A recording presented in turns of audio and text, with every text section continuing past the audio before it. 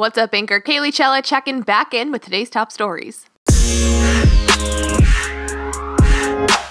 The National Weather Service says a winter storm hitting the northeastern U.S. is becoming a storm we will never forget.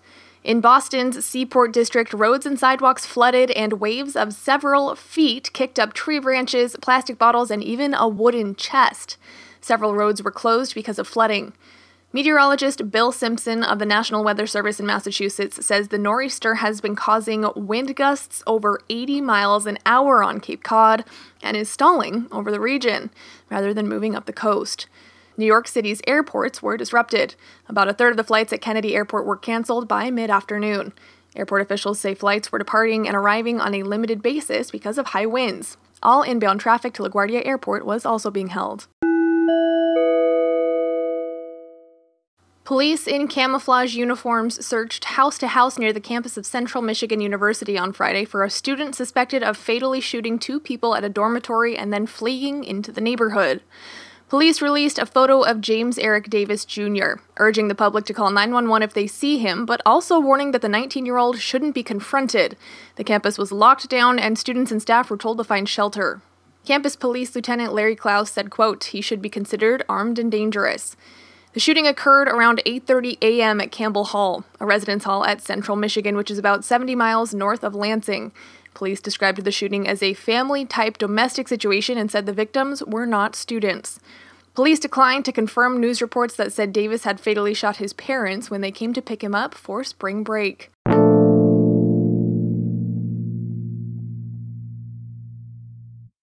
President Trump's plan to slap taxes on steel and aluminum imports was branded Friday as quote-unquote absolutely unacceptable by Prime Minister Justin Trudeau of Canada, the United States' biggest foreign source of both metals. Trump hasn't sparked a trade war yet, but his provocative action has raised the risk of an all-out conflict that could pit the United States against its friends and the entire global financial system that it helped create after World War II.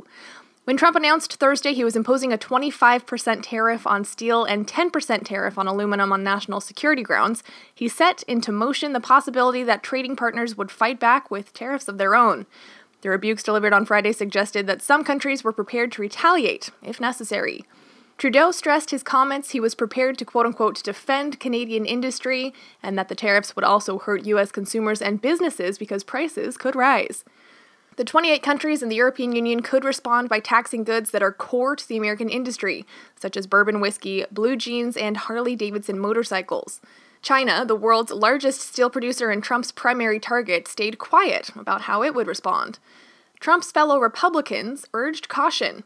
Doug Andres, an aide for House Speaker Paul Ryan, said that Ryan is, quote, hoping the president will consider the unintended consequences of this idea.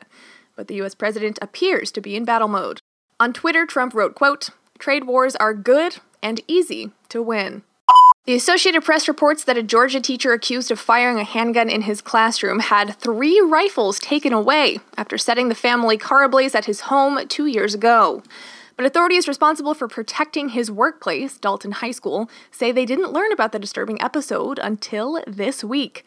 Deputies in Dade County, where social studies teacher Jesse Randall Davidson lives, took him to a hospital for a mental evaluation and seized the rifles for safekeeping after he torched the Mitsubishi Outlander on August 13, 2016.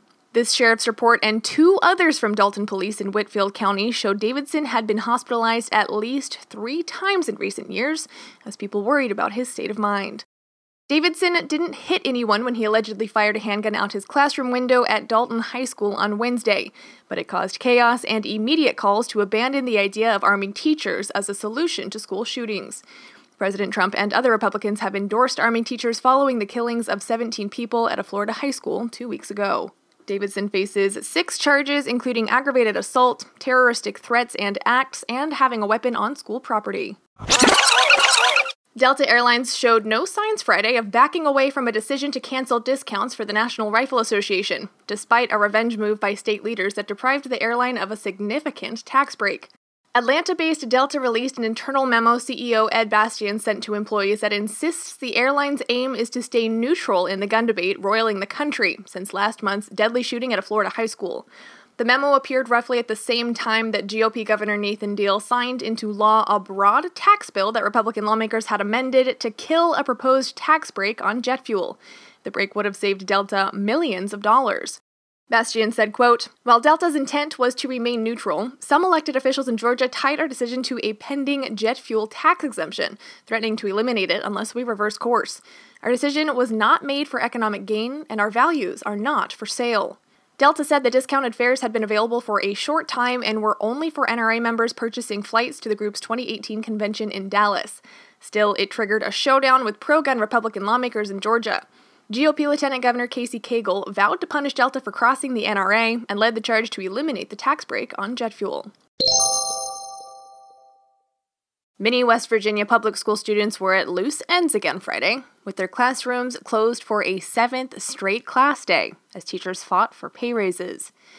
The state Senate's Republican majority refused Thursday to take up legislation to give them a 5% pay raise after 4 years without one. The Republican-controlled House passed it 98-1 on Wednesday night.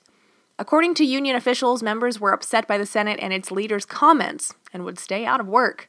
By Thursday evening, the Department of Education said public schools in all 55 counties remained shuttered.